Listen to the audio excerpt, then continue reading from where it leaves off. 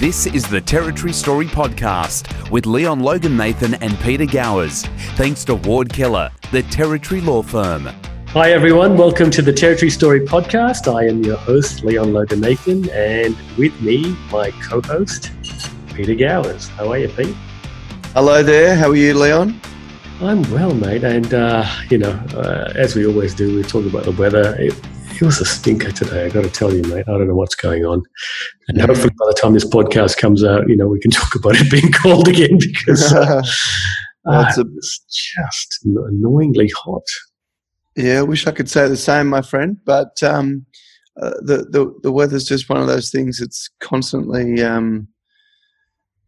figuring in our lives at the moment for opposite reasons. Me because it's too cold and you because it's too hot. Yeah, but it makes a great segue to something I do want to talk about before we get started. What's that? Which is kind of topical for what we're going to talk about anyway. When you're coming back up here? Well, that's part one. It seems so on Thursday, our friend Chris Walsh from the NT Independent said, well, they're not sure what they're doing. On Friday, the Commandant said, well, as of next week, we're going to start to look at it on a weekly basis, which means he's probably got at least 3 weeks up his sleeve. And then come Friday, when Queensland said, we're opening July 10, all of a sudden, South Australia and the NT said, oh, well, we'll probably go July 20. So what was going to be a very slow task. Now, this is my big bugbear. So he's come out and said, we're going to give businesses 30 days notice. The business community have responded and said, let us know by 5 p.m. We'll be open the next day. What the hell are they talking about, 30 days? Oh, because people need to, organise the power and whatever else I've turned off. No, there's absolutely no reason whatsoever. I don't know. Now, the other thing I wanted to talk about is, it's not directly related to the NT. It sort of is. Because we know about the deal that we don't know about that the Commandant signed in China last year. Right.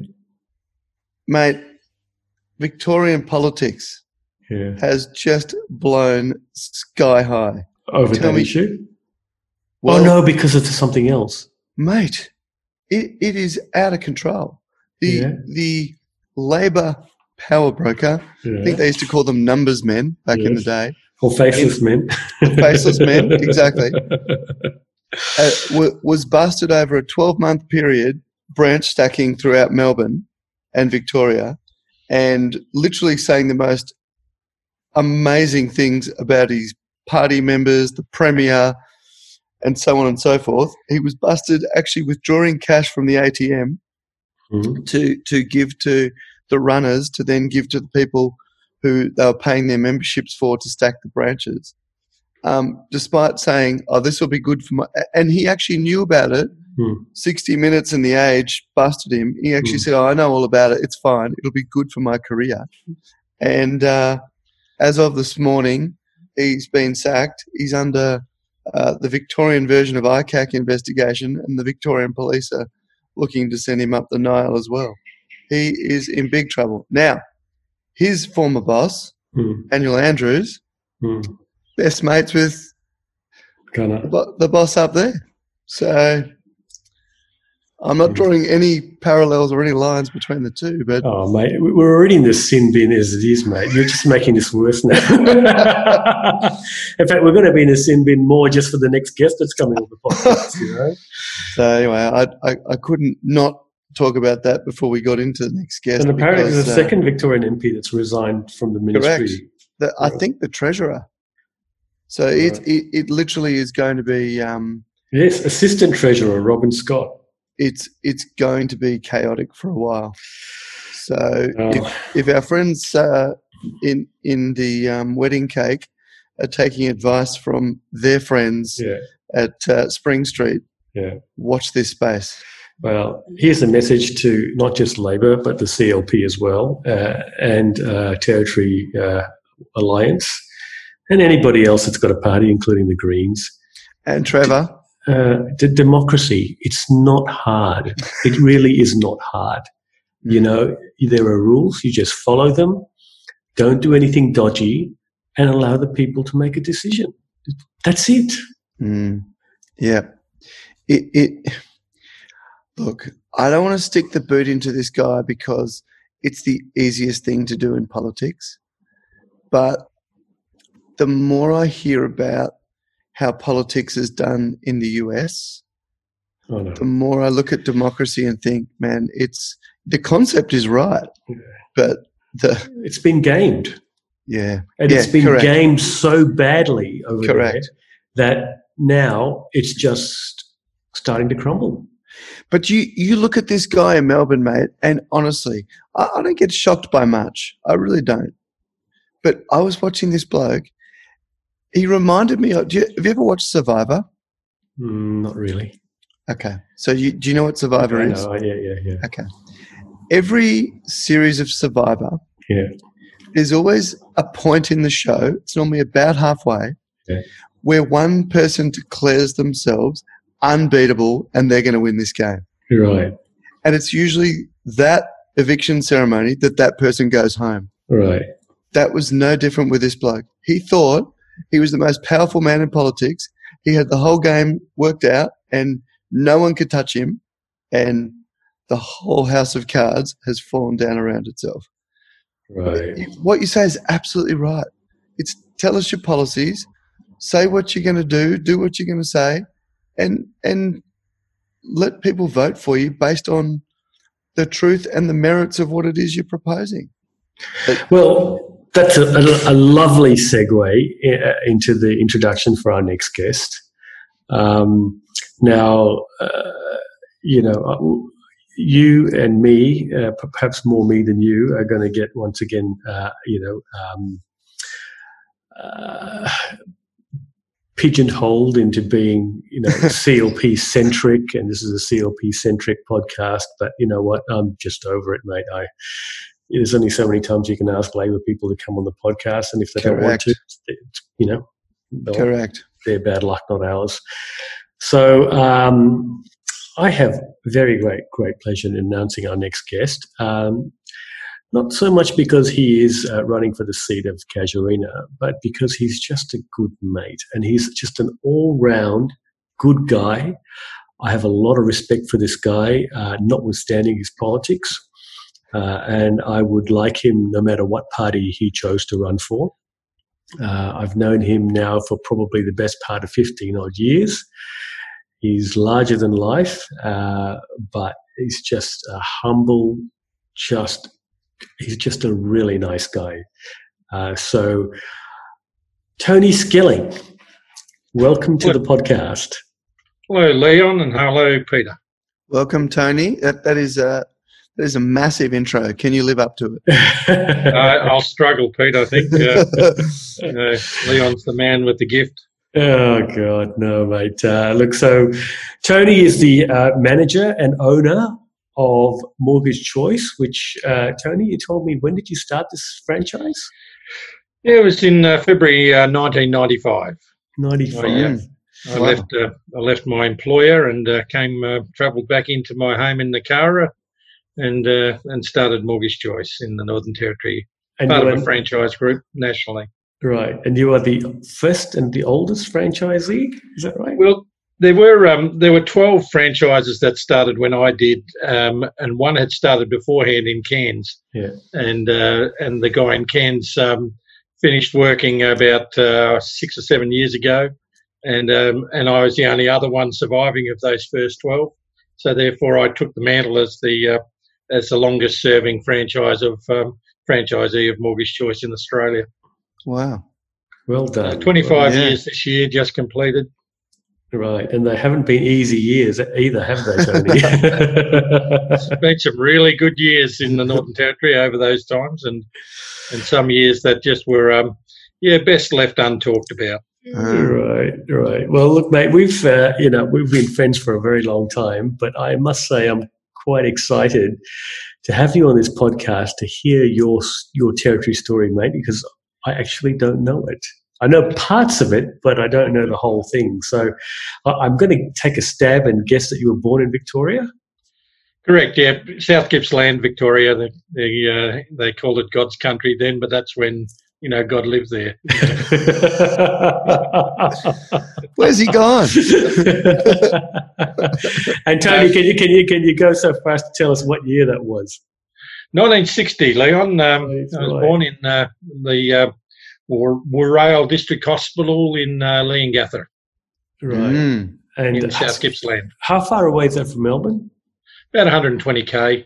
Right. And so, big Catholic? At the time, about 2.5 hours drive at the time, and now about an hour and 50 minutes drive. Oh, yeah, fair enough. And I was going to say, was it to a big Catholic family, or am I being presumptuous? I suppose we grew into a big Catholic family. My mum was the oldest of 12. Right. My dad was and her family were all here in Australia. They came out in 1955 from Holland. And my dad came out in 49 as a single man, 19 years of age. And so we were, I was the second of 5 kids, one older brother, one younger brother, and 2 younger sisters. Right. And so they were both Dutch, your parents? Both Dutch. Dad came out on the Volendam in, as I said, 49. He came out and to do a job in Victoria with the Dempsey family, and Frank Dempsey was a renowned Victorian boxer at the time, and well known. And of course, he very slow talking and very fast with his fists, very gentle man. And Dad enjoyed his life there. And at the ripe age of 25, he was settling Dutch migrants' families into Victoria as a sideline, and he met my mum's younger sister, and thought she was a bit young, and asked did she have an older sister. That's very polite of him. And so, Mum was at the time was 18, and by the time she was 19, they were married. So, and the younger sister, who was 2 years younger, or 2 kids younger, married a guy 5 years older than Dad, and his younger brother married the sister next. Oh, right. So it was like an interesting family. But yeah, it's good. We have a family reunion every 5 years. This year's was at Easter, but of course it didn't happen. It was taking place in Queensland for the first time. All the others have been back in Victoria. So tell me something. I'm just thinking with the Dutch coming out to Australia, why did they go and settle in Leongatha? Like, what was the pull there? Yeah, it was just the Victorians required workers at the time, and so these were like the 10-pound poms. They were brought over to work at a particular place for 6 months, and that was their work out. The Volendam landed in Fremantle first, and then it went round to Melbourne and unloaded its cargo of people, and so that's where they worked for 6 months. Then they'd either stay on where they had been placed, or move on. Families ended up in Boggabilla, but the older kids would go and work straight away. So anyone over 18 went straight to the workforce. Mm. What was was it the power industry that they were working on when they first got there? No, that was pretty well. That was more of other parts of Europe went to that. The Czechs and the Poles ended up in the snowy area and did a lot of that work.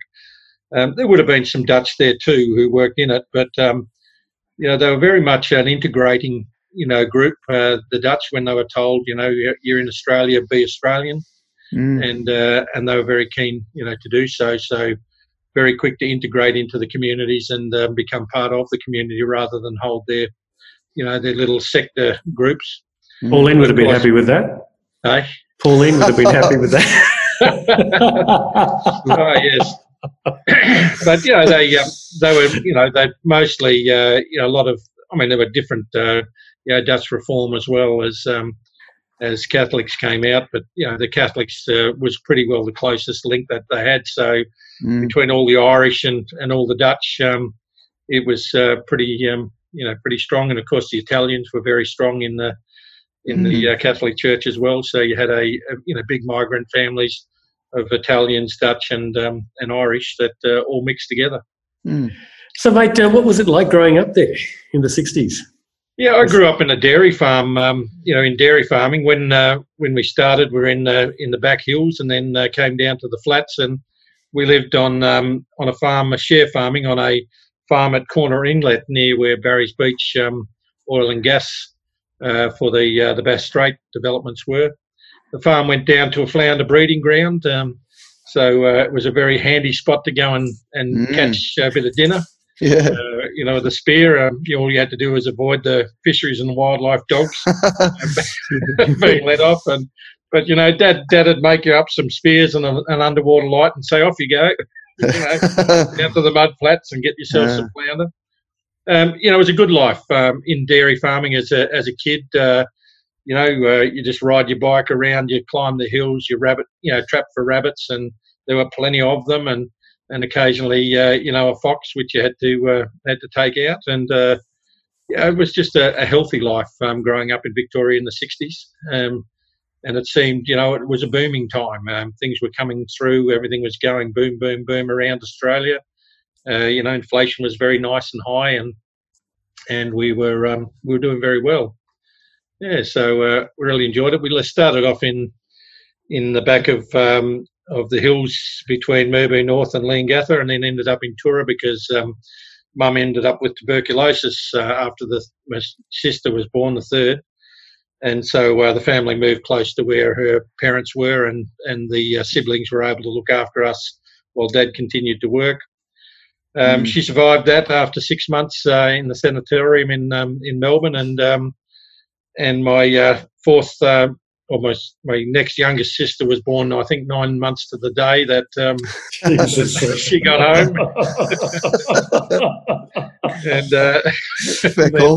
And then my younger brother after. And, I really didn't get to know him much. He was about 11 when I left Victoria as a 20-year-old to come to Darwin with the bank. So I'd grown up in dairy farming, carting hay to make my millions during the summer seasons, and I was a big lad, so I was able to to move a lot of hay around in those days. And Dad taught us to work hard and to be on time. I kept one of his two mantras. That was to work hard, hardly ever on time, and so it was a good, a really good upbringing, and something I'd love to have shared, but times change. Dairying went through some very hard times at one stage in the 70s. We were down to $1 a cow basically, and you're only keeping them because it costs more for a bullet. Yeah. And I'm not being rude. It was literally that. And Dad made decisions to grow our farm at that time, and to change the seasons for our cows.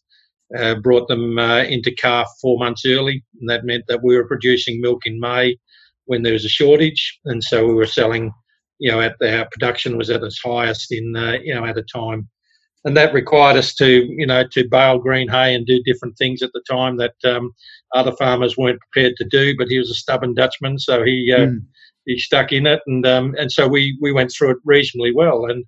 But I remember the days, of cleaning out the beehive and then draining the honey and melting the wax and making soap, and they were tough times in those 70s, which were good times to grow up, even though we never went hungry.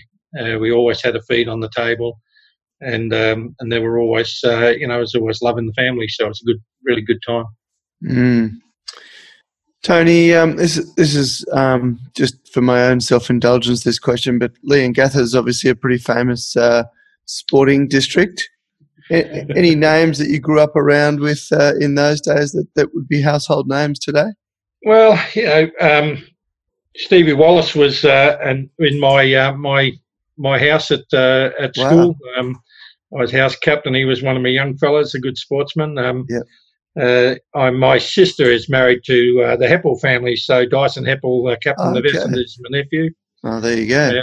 And Aaron is the captain of his younger brother is the captain of the Essendon VFL side. There you go. And the older brother there is making his name for himself in the public speaking area. So they're doing very well. My family, they would, we're always involved in sport. I was probably more involved in music than I was in sport at the time. I really got into sport here. I played basketball in Gippsland. So I wasn't all that famous at that. I always had struggled with my eyes, but I hold a record in Victoria still in cricket, an 11th wicket stand. I made 7 out of 111. I was not out. Let me guess, you were number 11. I was number 11 batsman, and I was not out. The other guy went out. Oh, brilliant. So, look, in the Salmons were a family for football in that area. Cadell Evans was known in that area, for his cycling. He's claimed by a few areas. Cadell, yes, they loved him, but there's a whole range of there's the current coach of the Cycling Australia was from there. Velodrome rider, and it was a healthy area, and some really good sporting names came out of that area, particularly Melbourne North as well. They've got players across the league from there, and Morwell, not too far away in that central Gippsland. As far as football goes, and a lot of other sports as well. So it's nothing to be raving about, but I left there, as I said, in 1981 as a 20-year-old, and I really I can't claim to be famous with anyone there anymore except Stevie, who played for Footscray. Yeah, very good player. His son now plays as well for Footscray. Yeah. So how did you sort of drift out of Victoria and end up here, or did you go somewhere else? It was interesting. I started off, my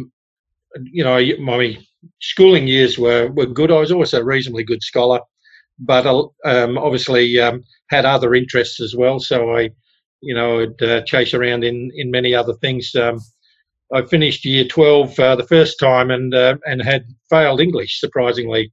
Done well in the other side. So stubborn as I was, I decided I was going to go and pass English. So I made the decision to go back, and then I started getting invites from universities to go and do petrochemical engineering and RMIT for computer programming. And I said to Mum, no, I'm going to go and pass English. So I went back and did year 12 again and failed English again. And so the offers were withdrawn. I did well. I got my economics and I got my maths and I got my chemistry and all the things, on the other side. But I just couldn't come to grasp with this reading a book and telling a story about it. It just wasn't me. So apparently you don't need to read or write for being a petrochemical engineer then. well, not in English anyway. Not in English, yeah. So that was my whole thing. I then joined the Commercial Bank of Australia there in Victoria, in Leongatha, and I moved to Traralgon about 6 or 8 months later. And I was reading a story about people going to the Solomon Islands and to Kiribati and Darwin. I thought, oh well, I'll just stick my name down for these places. They seem like interesting places to go and work, and no idea where they were. Had no clue. Anyway, suddenly I got a phone call in June, and I was driving back and forward from Traralgon. I was still playing basketball in Leongatha and Traralgon, and I would driving home to look after the farm because Mum and Dad were taking their May holiday just before the cows were calved, and so I was asked to go to Darwin, and I thought, oh, geez, that's a bit surprising. So who do I talk to, and so I was told to ring this guy named Mudguts to see what it was all about. Sounds overqualified. He was at the Upper Manangatang branch in Victoria, And so I rang up Mr. Mudguts, as I called him at the time. I had no idea. As a young fella from the country, this was Mr. Mudguts. And so anyway, I was asked. I said yes, I'd like to go to Darwin. That's fine. Because his only question to me is, "Do you have a beer?" And I said, "Yeah, I have a beer." He said, "You'll do okay." And that was the sum total of my introduction. I then Mum and Dad rushed home because their favourite son, of course, was leaving Victoria to go to Darwin for 2 years, and prodigal son. And so I caught my first flight, the TAA flight, first class from Adelaide, Darwin to Adelaide, Adelaide to Alice to Tennant Creek, Catherine, and into Darwin. And, arrived here on June 16th, so that's what tomorrow. Year? What year was that? 39 years. Gosh. It was 1981. And, wow. Right. The 16th of June, and it was it was an interesting thing. About 3:30 in the afternoon, walked off the plane, across the tarmac to the old centre near where the airport gates were, and I thought, boy, crikey, it's hot, just like you were saying today, June 16th. And, of course, it was the middle of the dry season, but just come out of Melbourne's changing weather. And, wearing a suit and tie and long trousers and all the usual thing you did in those days. Yep. And so, down to Winnellie Branch, and that's where I started work, and lived in Stuart Park in what is they called the Coronation Street, but it was Coronation area there in Stuart Park, 42 Coronation Drive. Right. And, so it's almost walking distance. Almost walking distance. Almost walking distance to anywhere, all the places. So it was a good life when I first come up. Got to say that my introduction to it, there were 6 people were given a Boeing for indiscretions at the time. There were about 76 staff here, and 6 were asked to leave. They were all here on 2-year transfers, but some of them didn't. It's a bit like people in defence going away for the first time. People on mining sites, they don't know what they're in for, and so anyway, they were given marching orders and sent back home in disgrace, and and I was one of the replacements. So I won't tell you what the disgraces were. They're modern days, they're probably not politically correct. yeah. I can only imagine. But one of them would be reminiscent of what's his name, the rocker who pulled the rooster's head off. Sid. What's it? No, Ozzy Osbourne. Ozzy Osbourne. Yeah. So anyway, the rooster crowed at 5 a.m. and the bloke didn't like it. And he was lunch by 9 a.m. So anyway, that was how I got here to Darwin, and I've got to say that after 5 months, my credit card couldn't pay my personal loan anymore, and I had to get serious about what I was doing here in Darwin, and started playing sport and doing a second job and a third job and whatever it took to be able to get by and enjoy the lifestyle that we had here in those sort of early 80s. They were great times. You made your own fun. It was a real great opportunity just to get to know a lot of people, and they've stayed around. A lot of those people, they're still here in Darwin. They still enjoy the life that we've got, and we're all growing old gracefully together. And so with Westpac, right? This is Westpac? Yeah, it was a commercial bank at the time, but it merged, we called it, back in 1982. But quite frankly, the Bank of New South Wales took us over and formed Westpac in 82. And it went on that way, yeah. Because you had quite a few interesting colleagues, because it became apparent to me some time ago that, a number of legends were basically created by that Westpac branch, amongst others yourself. John Kiprios was a colleague, as I understand it. Yep. Wayne Smith, or Smithy. Yep, Smithy, yep. The international boy. Yeah. What was it like working with all these guys? Yeah, well, John came more or less after me. He's a little bit younger. We had Lyle McIntosh at the time. Oh Lyle's my gosh, Lyle McIntosh. He was the chief manager. Right. We had, and these were the Westpac days. The original, ones were even older. But as we migrated, and there's a whole range of guys who are still here, and those guys you mentioned, when Westpac took over the government business banking, and when the Reserve Bank basically closed its doors and such, Westpac seemed to lose a lot of staff to government business, and so a lot of Westpac guys who would have otherwise had to transfer back joined Lyle in Department of Business and various other places, and they've been good for the the territory. There's an ombudsman who used to work for the Westpac Bank too, and there's a lot of other bankers who've been around and stayed and done some really good things as the territory's grown and evolved here and in Alice Springs. So I think Crafty was a bank man too at the time. Crafty, who was that again? In Alice. Crafty. Wayne Crafty was he had the steakhouse down there in Alice and And so you did 3 jobs, working there in Westpac as well, and then where did you meet your missus? I actually met Julie in the bank when I arrived, but we never got together, to any great extent. We mixed in big groups of people, and then she went nursing, did some nursing training, and we got together when she was doing a nursing training, and she went to her first exam, and I was heading off to camping out at Twin Falls, and at the end of that weekend, she said, "I don't want to be a nurse anymore. I want to come away with you guys and have a bit of fun." So, she gave up nursing and rejoined the bank in a different location, and so we got together in probably about 1982. I went out to Jabiru in 1985. And we were pretty well linked up by that stage. We were married in '87, and we ended up then transferring. I stayed around Darwin as with banking, because by that stage, I wasn't wanting to leave, even though I'd come on a 2-year transfer.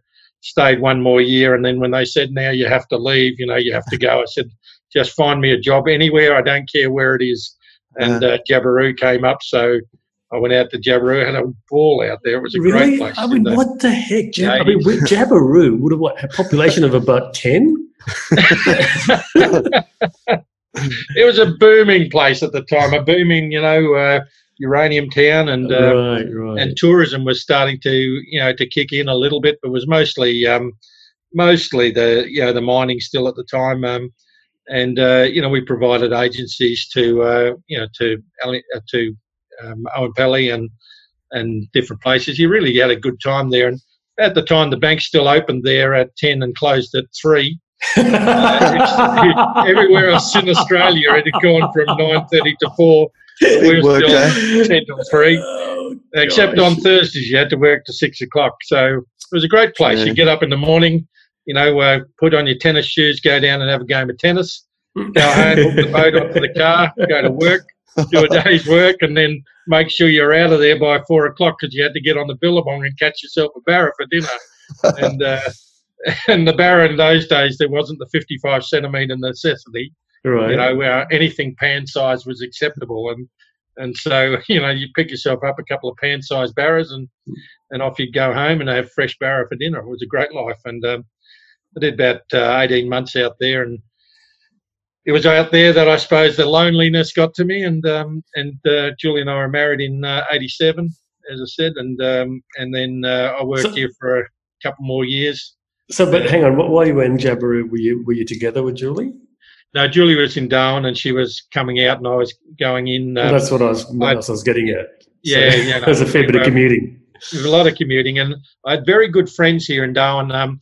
Wayne and Teresa Baker. Now, Wayne, you would know. And yes, Teresa, of course. Yes, they were very close friends, and they gave me a key to their house. I could just drop in any time I wanted, just drive in any time and stay with them in Karama.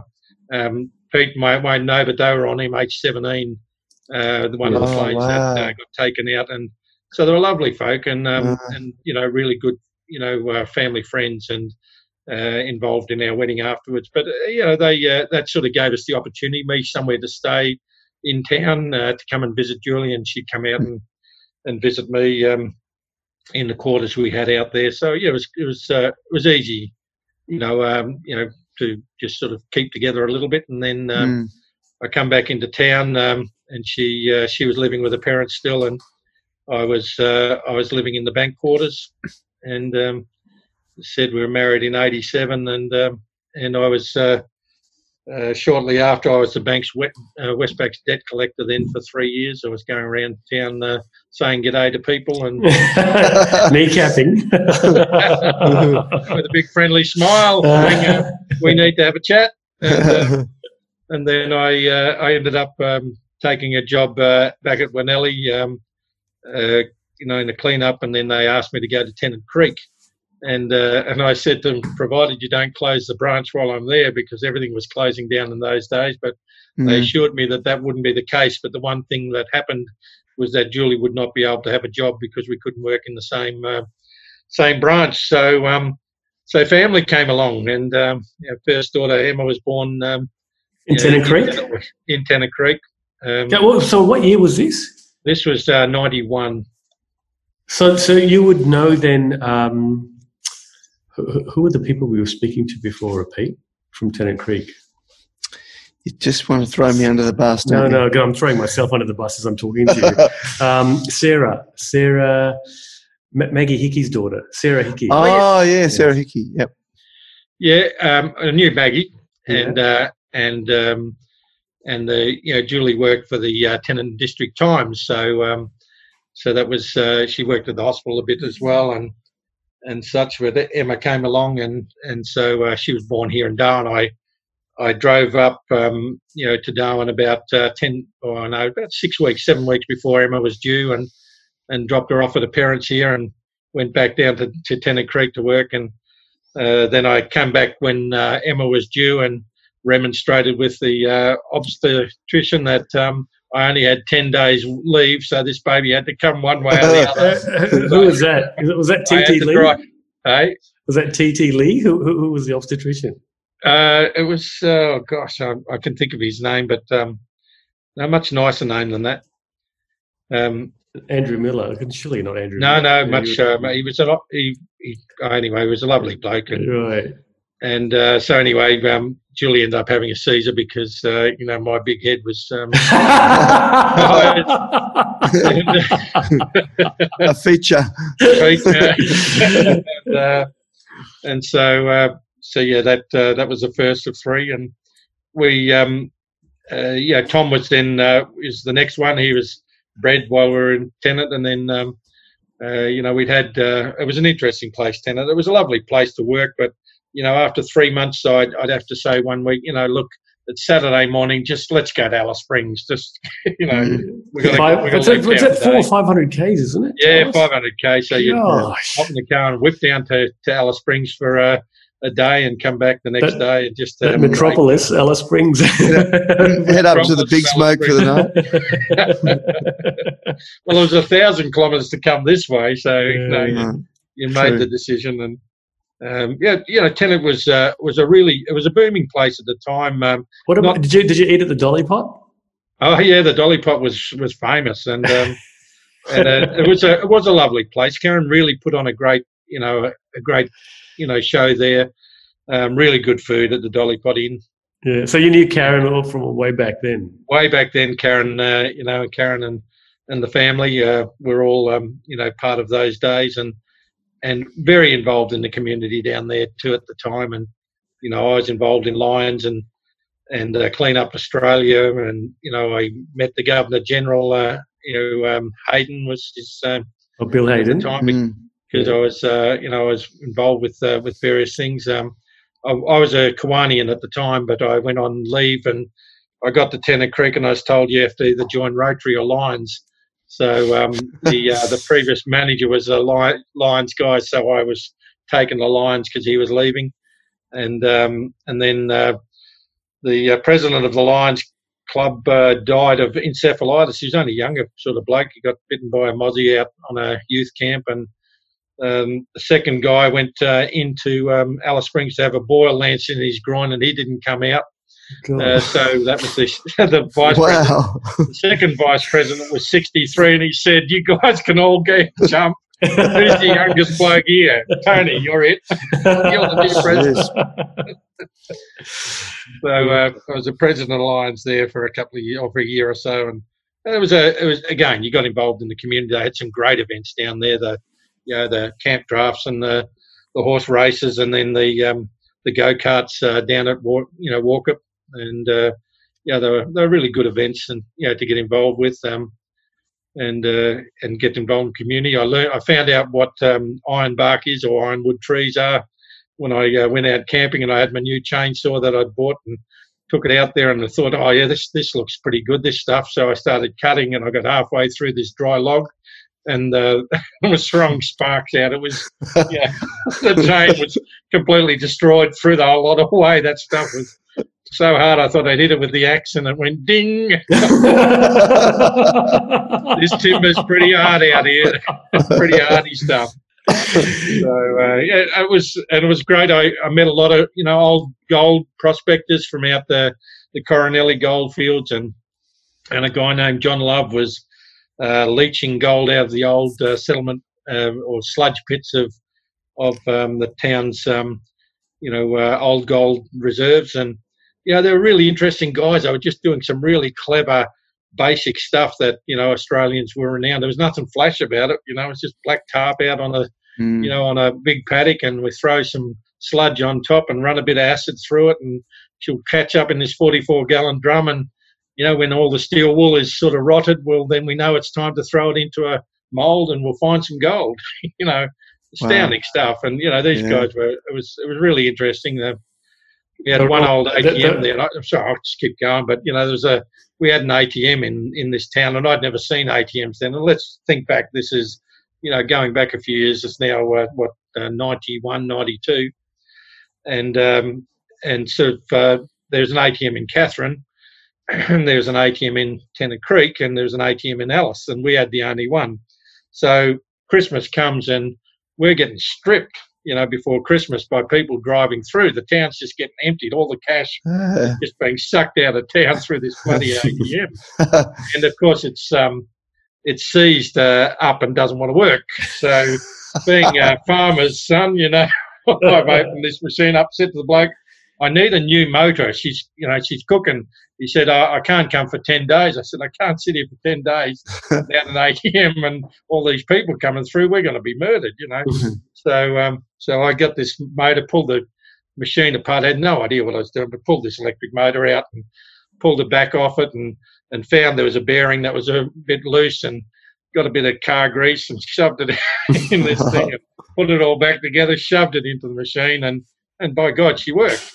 And it kept pumping, and every day and a half I'd have to take it out because all the grease had got so hot it was dripping out of this thing, and so I'd pack her full of more grease and shove her back in. And the mechanic turned up in the new year, and he says opens up the machine, and there's sort of smoke and all this smoke down the bottom, and he says, "What happened?" I said, "I just needed to keep working." So you just did what you had to do in those days to deal with it. It sounds like you really enjoyed Tennant. Oh, look, it's like anything else. You've got to make it. It's like when we come up here into Darwin in the 80s. Tennant was still there. There were some people who were characters. They'd never really left the place. They made a go of it, and you had to make a go of wherever you go. You go and work in a place like that. You become part of the community. You enjoy it, and then you say, as we did at the time, anything looks good from Tennant. So that was what I was offered. And Mount Gambier. Mount Gambier. So I was called by a guy there who'd worked up here, Mike Nolan, for many years, another legend of Westpac days, and Gary Code, a few of the others. And I was asked by him to come to Mount Gambier and sort out a problem they had. And the problem was that they'd had 3 administration managers in 3 months. And in this branch, and what they'd done in 1992 was amalgamate 92 in the late 92. After 10 years of Westpac, they'd finally amalgamated the Bank of New South Wales and the commercial bank's offices into one new building. And of course, we've got girls who've worked in there, who run these shows at the time, country girls who they knew everything, they knew everyone. And they were suddenly told, you're going to work together. This girl's in charge of you, that girl's in charge of you, and it wasn't getting on. Who's the next bloke who's coming in from out of town to be your manager? So anyway, I was asked to come there, and of course I pulled into town with a very pregnant Julie, with Tom and our little girl, and couldn't find anywhere to park near the bank. So I've gone in there, finally met up with him, and the next morning I've gone in for a meeting before I started because it was too cold to work. It's just like you saying, Pete. Yeah. Too cold to work in Mount Gambier that day. I couldn't warm the house up, so I had to stay home and keep feeding the fire until the house got warm. Then Julie was still in the motel at the time, and I said, you can't come round here, Julie, it's just too cold. And anyway, I went in and I said to them, where do you all park? And they said, across the road. And I said, okay, meeting suspended. Go and move your cars away from the bank because your customers can't get near the place. Yeah. They all looked at me and thought, who's this bloke? And I said, what, you've all got a problem with that? And they all left and moved their cars. And so we took control of the place at the time and sort of started fixing a few of the problems. I just couldn't believe that a bank, I'd come from Tennant Creek where we had an A3 photocopier. We had 10 staff. They had 35 staff, and they had what you'd call an A4, about the size of a laptop computer, but with no lid. And 35 staff were using this as the photocopier. And I said, where did this come out of? They said, that come from the little branch up the road. You should see the one, So I stood in the middle of the office and I rang up the guy who'd sent me there, and I said to him, mate, I had a problem. I can't find the photocopier. I can't find the computers. I can't find anything. Where's it all gone? And he said, it all come from such. I said, so what sort of printer copier do you have? And he said, I've got this type. I said, I'll be there in 4 hours to pick it up. And they heard this, and I said, righto. And he obviously the next day the new equipment started to arrive, and just astounding. Nobody had taken control of it. They'd all accepted that the bank's having tough times. So. But this is now the second biggest branch in South Australia behind Adelaide, and quite astounding. So, that was me just being me, and so getting in there and getting it done. Yeah, our third daughter was Marie. Our daughter was then produced in Mount Gambier, and Julie told me in January that she was pregnant, and I'd already made the decision by then that I was coming back to Darwin to start this business. And so with a pregnant wife and 2 kids under 2, we left Mount Gambier and came back to Darwin in 95 to start Mortgage Choice. Right. And so what made you decide to take on this franchise, Tony? Yeah, looked at in South Australia, and they were sort of ahead. They had the stuff going. Andrew Zobel had a business called the Loan Arranger, and I'd seen that operate. Great name. The Loan Arranger, hi-ho, yeah. And it seen it operating, so I thought, yeah, that's got a good idea. And then Brian Winslade from up here rang me and said, we're looking at this franchise. He was with Michael Lowe in Adam Lowe and Associates Accountants, and he said to me, looking at this franchise in Sydney. And I said, that's interesting. He said, do you reckon it would work? And I said, yeah, sure would, actually, in Darwin. Should work well. So it was interesting that I was rewriting the Westpac's award at the time, working with the bank as well as doing this job, and I had to go to Melbourne. And I said, look, I'm going to be in Melbourne on the weekend. I'll come up to Sydney and meet up with you guys. And, of course, once I got there, I thought, this actually looks quite good. This would work, and I went back and said to Julie, this is December, and I said, this business would work well in Darwin, and I really want to be part of it. So anyway, they rang again, just asking questions. I said, actually, I reckon we should buy that.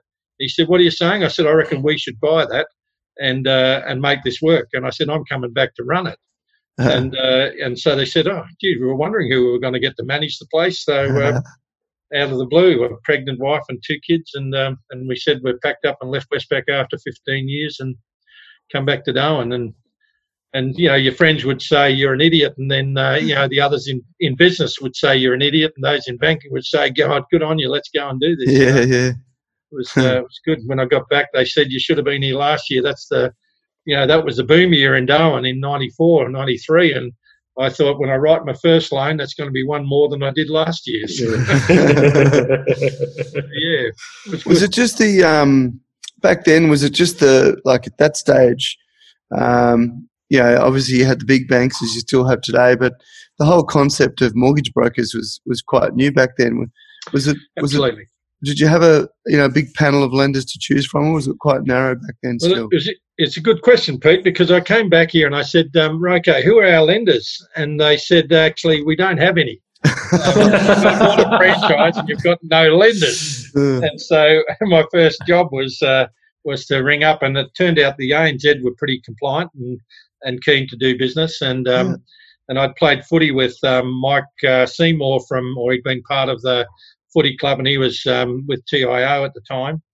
And Leon Brayley had been he was with BNZA, which was another part of the NAB group, and we'd played footy together up here. And so I rang him up and said, "Hey, you guys are involved in this broker business down south. How's about coming up here and letting us get involved?" And they did. So it was the old footy connections from the 80s that set us up with going ahead in the 90s in our own business. And of course that then started it, and slowly but surely many others have come behind and become brokers, and a lot of businesses, and of course all the banks eventually joined in and made it happen. And at the time we weren't paid. There was not the same income streams that are there for brokers, in the 90s and noughties, but certainly it was an opportunity to do business and to help people into home ownership, which was astounding for me. And we were very much focused on investors up here at the time, because the market was 40% investors, not that much in home owners. But it shifted. Did Mortgage Choice lead the way? Did they? Were they the first of what we now know to be brokers? There were a couple of in sort of, as I said, the Loan Arranger was operating. Mortgage Choice started in '92.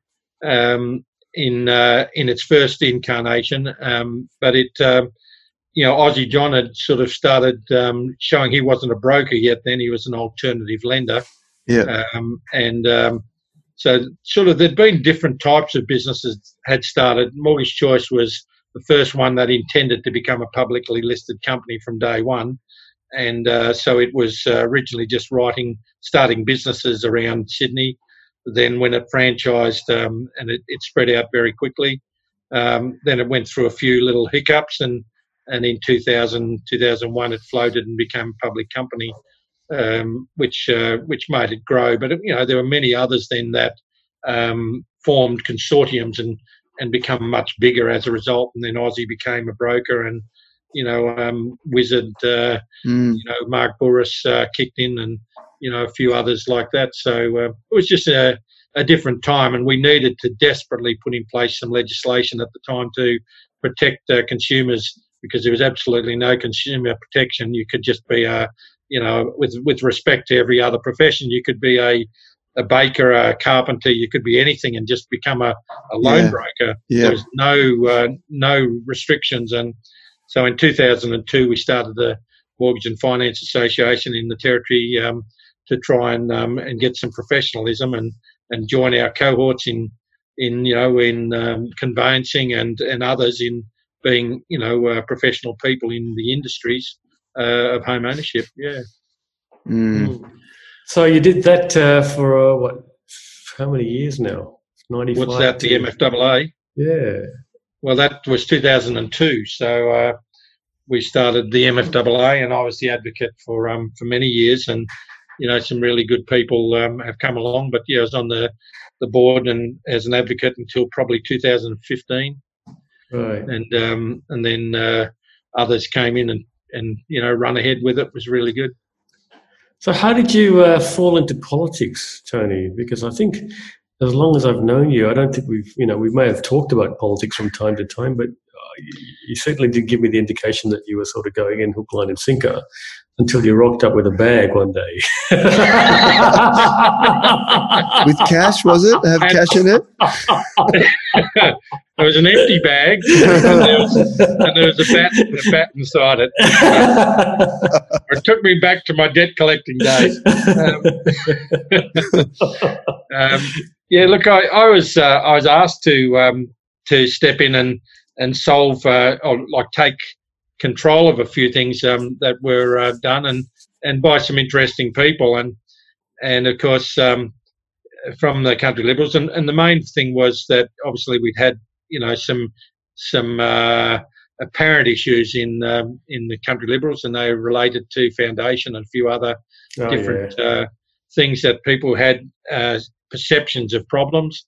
And what can you tell us about that? I mean, were you involved in any of that, Foundation 51? No, see, I come in after a foundation had formed and pretty well was already, causing, angst amongst the membership. So what was it? I mean, can you just explain that to me? Because I don't think I ever really looked at it very closely. What was it? Quite a good concept, actually. A business group, right. And the business group was just a group of business people, a bit like you might call Darwin's Major Business Group and a few other business associations, and they all had common needs, or some of them had common needs, and so rather than trying to do something on your own, you could form together with a group of 5 or 6 other people in that group. Foundation 51 no doubt reflected that they intended to have 51 membership of 51 at the time, or maybe I thought it might have had some sort of connection to Area 51, but no. Yeah, zoned out there. But that was its format, and as a concept, it seemed very good. Where people's perception, as I came into it, and I had no idea of what it was when I first came in, but their perception was that one person ran everything. Within the Country Liberal, and that was probably where it become, hard for people within and outside the group to understand, because, when you had a personality like Graham Lewis, as strong as he was, he was, the party president, party treasurer. He was, a branch treasurer. He was involved with Foundation as one of its, key people.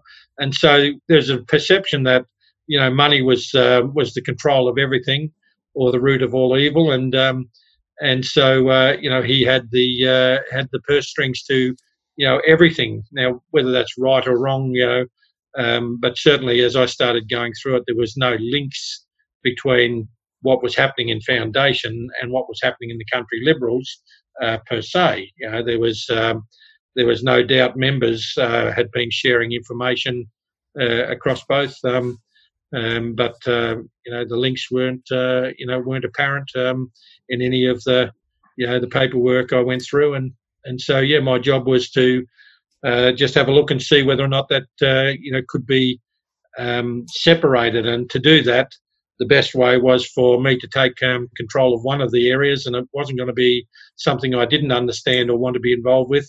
So I took over as treasurer of the Country Liberals, and that separated any link between anything else and the party, and I was the treasurer for the last 7 years. And that was that respect. It was quite a tumultuous period, wasn't it? Well, it's a lot more about perception than it is about realities. If people don't understand, and it is it's an organisation like all of these organisations, people don't necessarily want to be flouted out there as I'm such and such and I'm a member of this organisation. It was not a profile organisation like a political party. It was just a group of reasonably like-minded business people. Not like a the BNIs or the whatever the cult. else. The different cults and organisations we've had. Hey, you were a BNI member, weren't you? Neither confirming or denying that. But these were just interesting, groups that went on, and it was one of the major ones, and a major player, and so I think like the Admiralty Club. Is the Admiralty Club another one of those?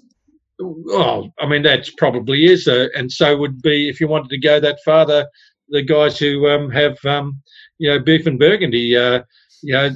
They do some good for the community, for their their area of the community. And while this would have been simply a business group looking to get information and propose things and perhaps have some influence, across the developments for the Northern Territory and other places. So it wasn't a fundraising. I don't know what his concept was because I never got inside it. Yeah. To be able to understand. All I needed to do was make sure there was a separation of powers between the political party and the organisation, so the perception, was removed of any links.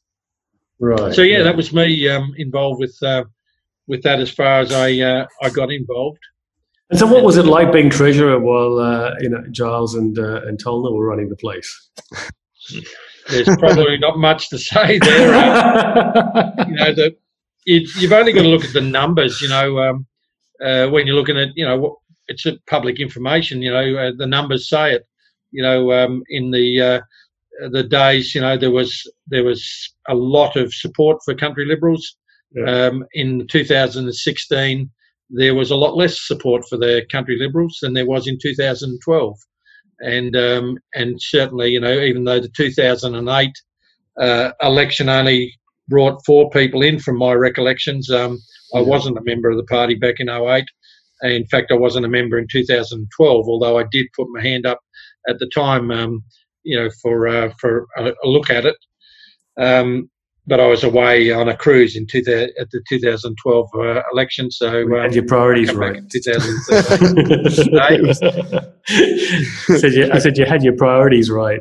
Well, I did. I'd won an award with Mortgage Choice. I'd become its only working Hall of Fame member in the group, and so I took that fairly seriously and said to Julie, this will probably be the last time we ever win an award. Let's take this one. And there was a cruise up through Alaska. It was nice. It was a good trip. Oh, wow. And you've also got a connection to Malarndirri McCarthy too, don't you? Or you're Well, yeah, that goes back a long time. And back in when Emma started school, CJ, her son was just starting school, and we were both at Holy Spirit in Casuarina, and I remember, little CJ coming crawling along, and there was discussions about how the school had to adapt to be able to accommodate this young fellow who was reasonably wheelchair bound, although he's pretty outgoing and nothing much slowed him down. And so we met there at the school and had an association there for a number of years, and in a lot of things I respected what she was doing and trying to do, particularly for her communities out in the sort of Gulf country there where she came from, and it was always interesting when she went out of ABC and into politics. I always enjoyed having a conversation with her about what she was trying to achieve for her, for the people there in starting up small businesses and getting some some activity going in the townships that she felt were able to become a little bit more self-determining. So always felt a fairly close connection with her. And so you've decided to throw your hand in. Yeah, I suppose I saw it wasn't actually about what's happened since as a consequence, but I could see some real value in what was happening, or the way Impex was being used to encourage people to come to work. And whilst not a lot of a lot of Darwin people had employment, we had a lot of FIFO workers here, but there's also a lot of people who were given a work opportunity. People from Indigenous communities and people from Darwin, with Indigenous backgrounds, and I just felt that there was a real opportunity here for them to progress and make a generational change. And I thought, as we come through the end of the INPEX, we're going from offshore gas and the training and development that these guys had received and girls had received in this work would be able to just immediately be placed into onshore, gas development, even in just preparing and developing, roads and pads, but also in the technical skills that were flowing through. And I thought, that's going to be great. They're going to transition out of there, and there's going to be this immediate move. And so I was really buoyed up about how we were going to be able to take that step forward and have, kids looking to their uncles and cousins and parents who were, in really good, worthwhile work. And then suddenly the rug got pulled out from under the whole thing, and these people are sat, with no jobs and no opportunities to move forward. And I just felt this is wrong. This is the one thing that we've got to get to the Territory is you just can't keep going, we're going this way, and no, we're not. We're going that way. We need to give the opportunity for business to invest and to keep giving that and driving forward that future for Territorians, that basically everyone in the Territory who's capable of working wants to work and can work in the community where they want to live, because the opportunities are starting to expand out into these areas. And then on the back of the stuff that Malarndirri is trying to do in her communities, you would have, you'd need a baker there, you'd need a butcher there, you would need an electrician there, you would need these, and then there would be people bringing money into their communities because they had really good, worthwhile skills. And the impact on that is that the kids start to see a reason to be educated, a reason to go to school, and a reason to grow up in their community and stay close to their culture, but at the same time have some worthwhile opportunities for their future.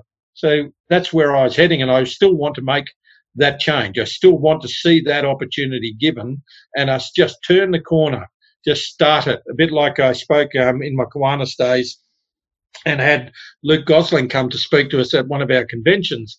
And Luke had been over in Timor-Leste with his army days and post-army. And the Kiwanis Club had started this, as a group, had started this orphanage dairy herd out of Geelong, brought it up here, acclimatised them, sent them over to Indonesia, and they were producing milk for whole communities of people. Up to 5,000 people were being given milk a day. And I thought, what a great project. And what Luke spoke about afterwards was not the fact that the milk was produced, but what it did was bring people to a community. And because they were there, then the medical people said, well, they're there, so why don't we put our medical group in here and we can, make a difference. So they came in, and then somebody else came in and said, well, why don't we do, this and work on this one little, area. It's only a small group, but we've got this captured group of people. And so what I realised was that one little directional change, one little opportunity given that we thought was all about just feeding the kids actually led to other people going, well, hang on, now that they're doing that, here's a great idea. So all these wonderful ideas start to feed in and take over what was just a small thing. And that's where I see us being able to do things here as well, by saying, let's just set a direction and make sure that it's locked in. And then other people will come behind and go, well, hang on, we can do this and we can take this opportunity. And that includes, developing solar when you've got a community that can afford to pay its bills, because it's generating good income. Other businesses can now afford to start putting industries in there that are able to support that community in its growth and development and receive a return for their investment, which is what we need. Tony, so that's my reason for joining politics. I love the enthusiasm. Yeah, sorry to be, but don't apologise. I love the enthusiasm. What I would say is that, I've spent 15 years off and on in the Territory, and I saw it during the peak, and I saw the impact before and after, and I've seen the impact of successive governments And I would say to someone like you that territory politics needs that. You know, I see all these robots now on the TV that can do a 30-second press grab and, you know, can say what you want to hear. But the reality is we've seen back-to-back governments achieve not much. The NT is a basket case. We don't know how much debt it's in because apparently we don't need to do budgets before the election.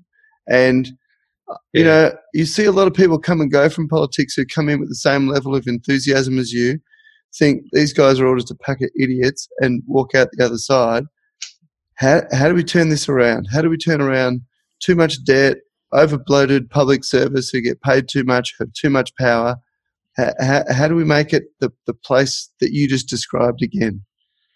Yeah, I think the main thing is to actually look at what we're trying to achieve as outcomes and start to work towards what outcomes we're trying to get, and not just look at, well, what can I do to fix the problem here?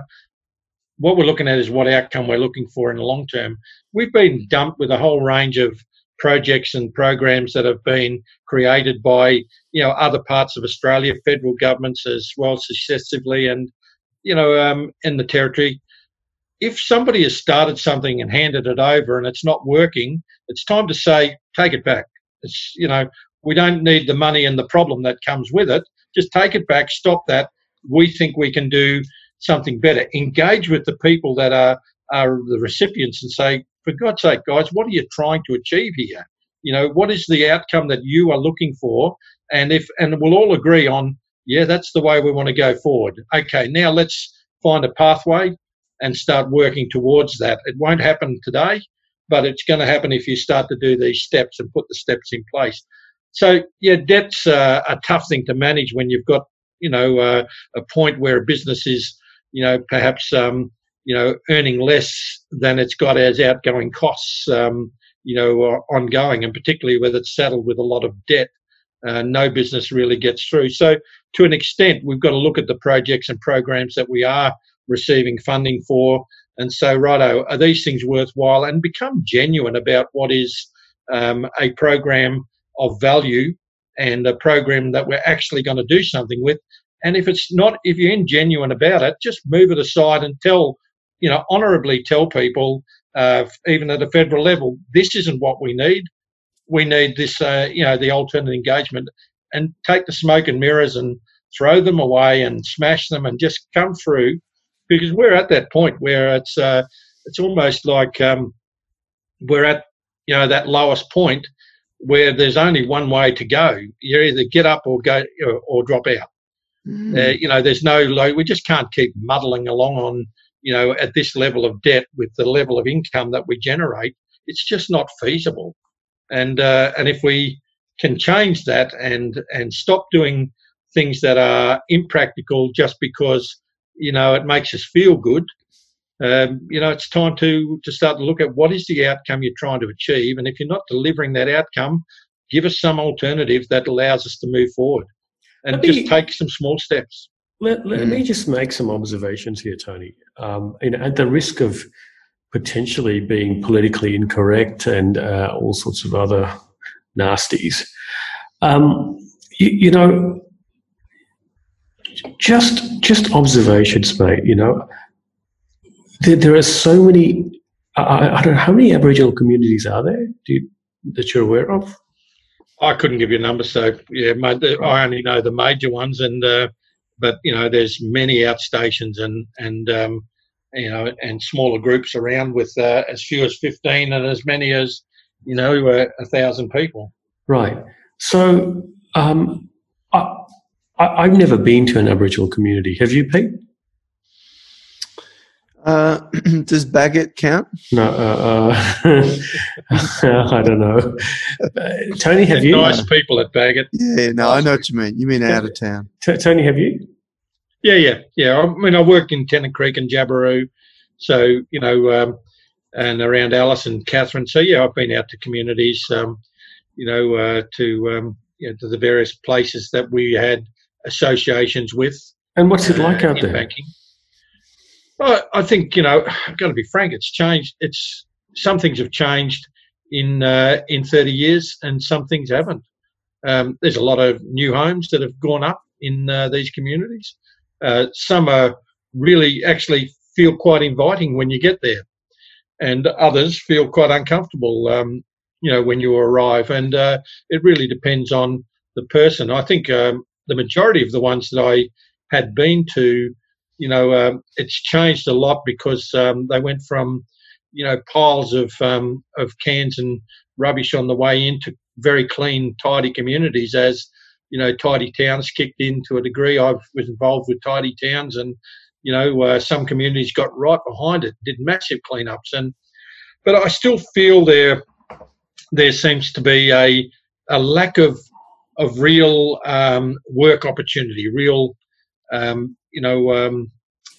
business opportunities. But what I'm hearing now, and I haven't been to see yet, is there are communities sort of, south of or between Tennant and Alice now, who are, growing crops, vegetables, melons. They've got citrus, they've got grapes, and they're starting to trial, these types of agricultural, events. And, that's an opportunity of seeing something real and worthwhile. And we're seeing, some of the solar projects being built and communities being able to get involved and run those and look after those. And, with the gas and oil, we're seeing people being able to take on roles of monitoring air and air quality and water quality and so on. So there's opportunities coming. But, in real terms,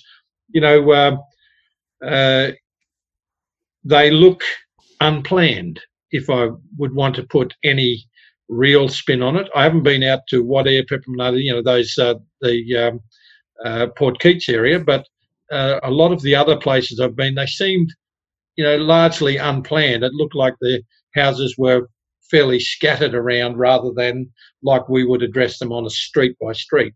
And of course, it depended on what season you're in. So there's sometimes a really good vibe about them. Same as, if you've driven through Elliott, sometimes, you see the camps, townships, camps around Elliott, as vibrant and looking good. And sometimes they're looking bedraggled and untidy, and it really, I think, somewhat, seasonal and, who's being given a contract to do something or such makes a big difference. So I just, I think you're right. It's well, I just feel confused and slightly dispirited because I just feel there seems to be, a political need to get these communities working and somehow measured on the same level as the rest of our Western culture, if you like. Yet when I listen closely to some Aboriginal people talk about this stuff, there is a massive disconnect between Aboriginal culture and Western culture that I don't think can ever be bridged. That's my own personal opinion based on what I've heard, and thought about myself.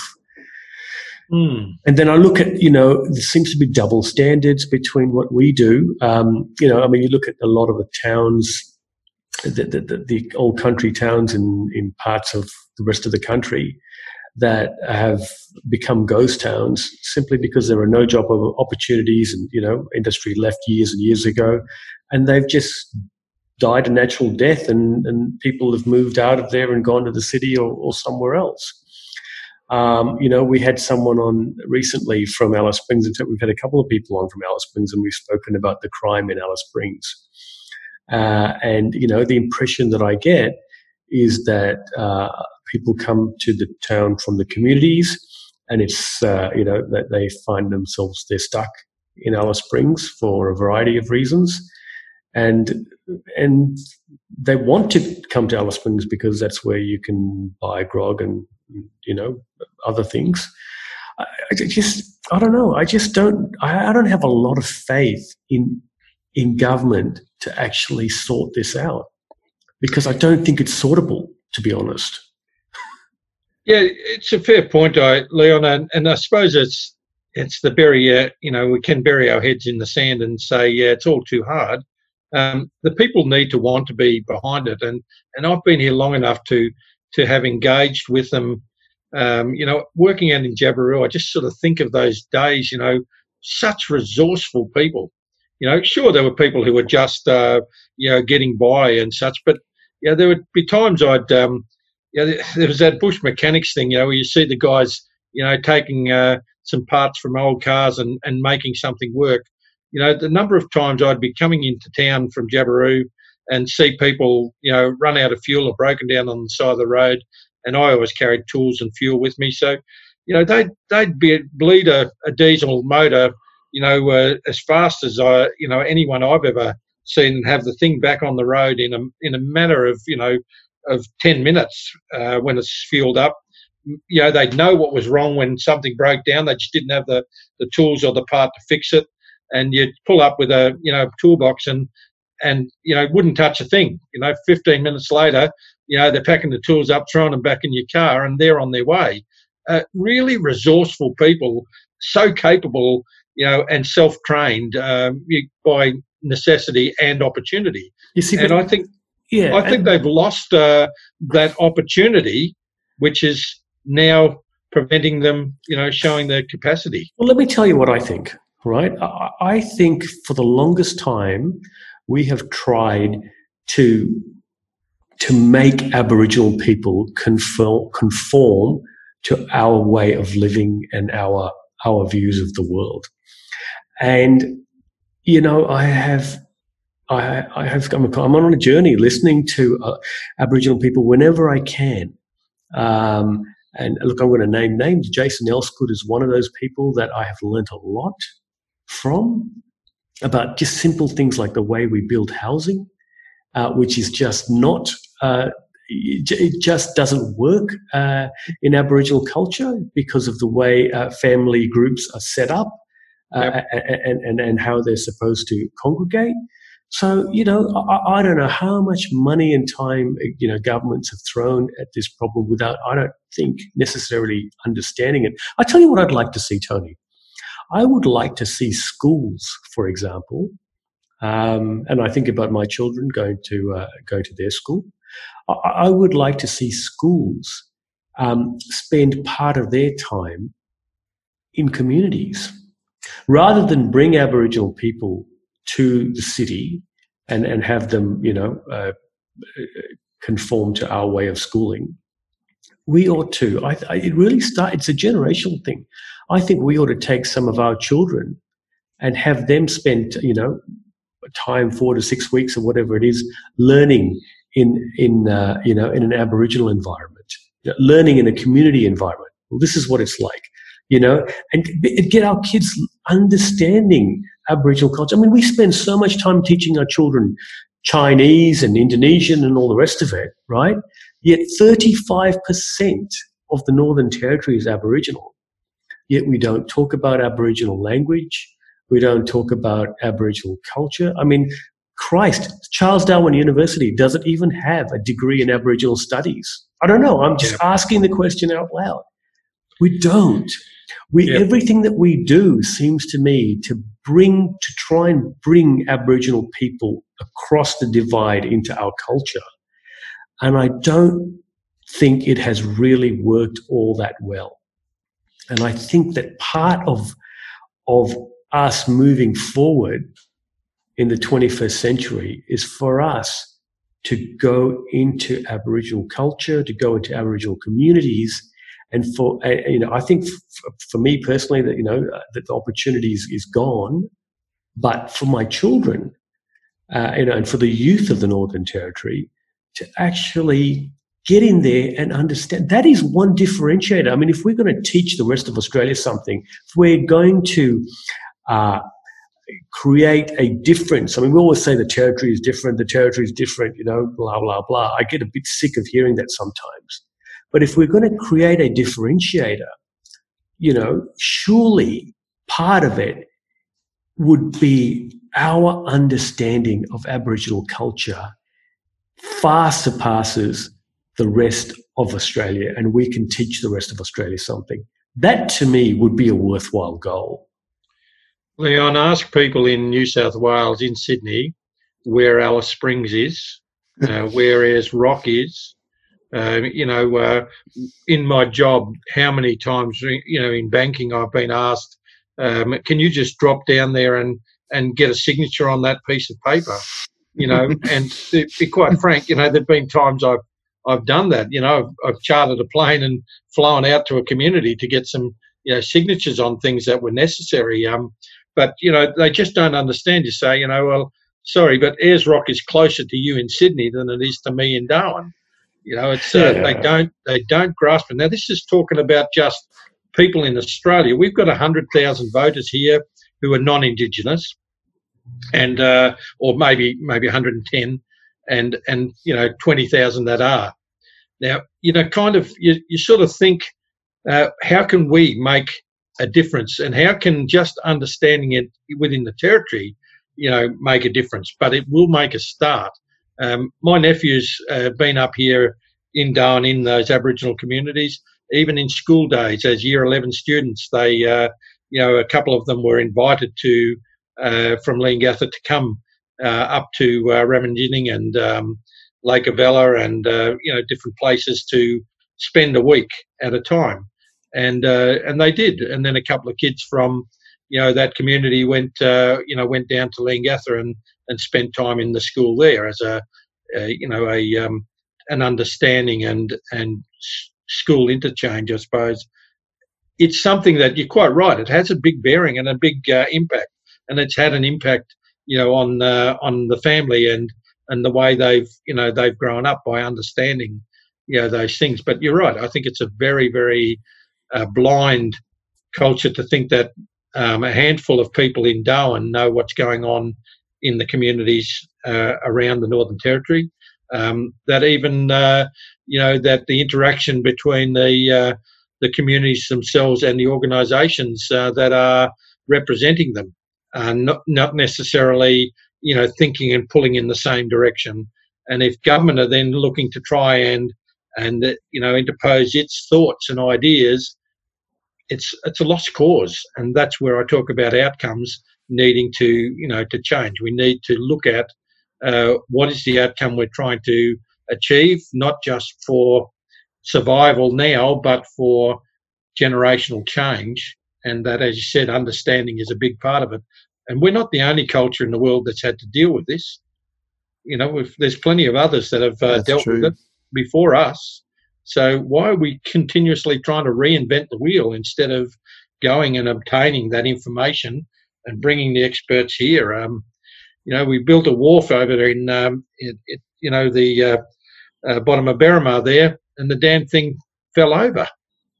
They built on reclaimed land, not a Dutchman to be seen anywhere. If they brought somebody over who knew how to deal with reclaimed land, they probably wouldn't have had the damn thing fall over. And the same thing applies, to these. If you bring people who've been there and achieved something, they can then relate to the people who are there, and together they can work out, is this going to work for us or is it not? And that doesn't mean sending people away to see, but to bring the knowledge, through and have them say, I reckon we can work with that. Yeah, I think we can find a way through that. And that's going to be good for our kids in the long run. And if it isn't, stop doing it and start on a new, track. So, Tony, we know that the CLP lineup was talked about a few weeks ago in terms of some of the key players if they win their seats on August 22. What are you going to be doing if you get in the seat of Casuarina? What expertise do you bring to the table, and what are you going to look to do in a CLP government or in fact a coalition government? Peter, I think anything I'm asked to do, to be quite frank. I'm really, I've worked as a fix-it man in a number of roles in banking. I recall myself being, a bloke to go and fix a problem and not stay too long, because I'll create a whole heap of new ones myself. And so, it's basically go, and do what is necessary and needed, but I see myself as having a history in banking, but my background is really the land and community engagement with people. So, I think there are probably two areas: business, lands, and community are the areas that I feel attached to. I certainly understand finance, but I'm not fussed whether I have to ever take a pencil to a piece of paper or not. But it won't stop me, having something to say about it and to have input and impact on it. But yeah, look, it's whatever's necessary, and whatever I feel I can make a difference doing, because I certainly don't want to be sitting there growing older, doing nothing. It's I'm looking to make a difference that people can work from. I certainly know I can't change it in my lifetime, but I can start setting some pathways that, if people can adapt and adopt what I think is a good idea and I can sell it to people, maybe we can make a difference over time. You said you weren't there in 2008 and 2012, but the Territory people certainly sent a strong message to the CLP the 2016 election. What's the party learnt, and what's the party going to do differently this time around? Look, the party is an evolving, beast, and I'll be quite frank. There is still some some history there, and some of that history is very good. But when I look at the candidates this time, it's a vastly different group of people, and I say that really to a degree from a political perspective.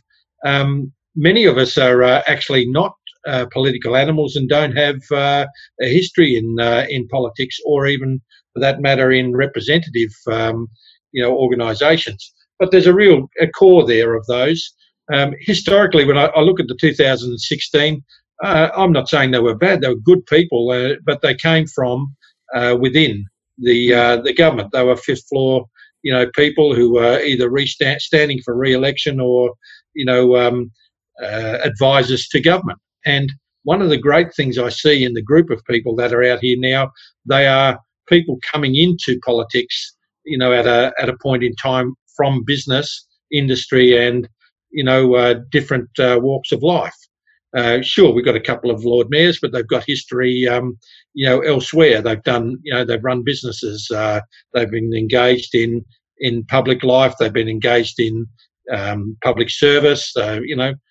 There's a group of fresh people who have an inkling to do some good and make some change. And whilst they think in a reasonably like-minded way, I reckon there'll be a little bit of discussion about how to go about it, and not what's wanting to be achieved. But the one key item is get some stability and belief back into the Territory, and give some certainty to business and industry that we're not just open, but we're going to be a good place to do business over a long period of time. So we see some of the private investment that's absolutely essential to the Northern Territory's, growth and development out of what is really, a mixed economy of first and third world, opportunities. We need to start to give business and industry, the confidence to come and invest and to stay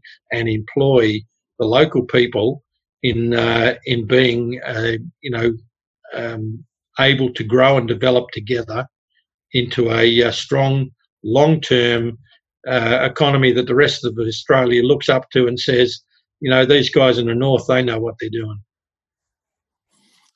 Well, Tony, on that note, I think we'll let you take your leave and get back to campaigning. Thank you, gentlemen. We wish you all the best, as we do to all candidates running for office. I think it's a commendable thing to do. I think it's a hard thing to do. I'd like you to speak to the Electoral Commissioner at some stage, and maybe suggest that in future candidates don't have to run around trying to raise money to run for office, and it should be something that should come out of the public purse, I think, because it would make things a lot more transparent. People are less inclined to do dodgy things.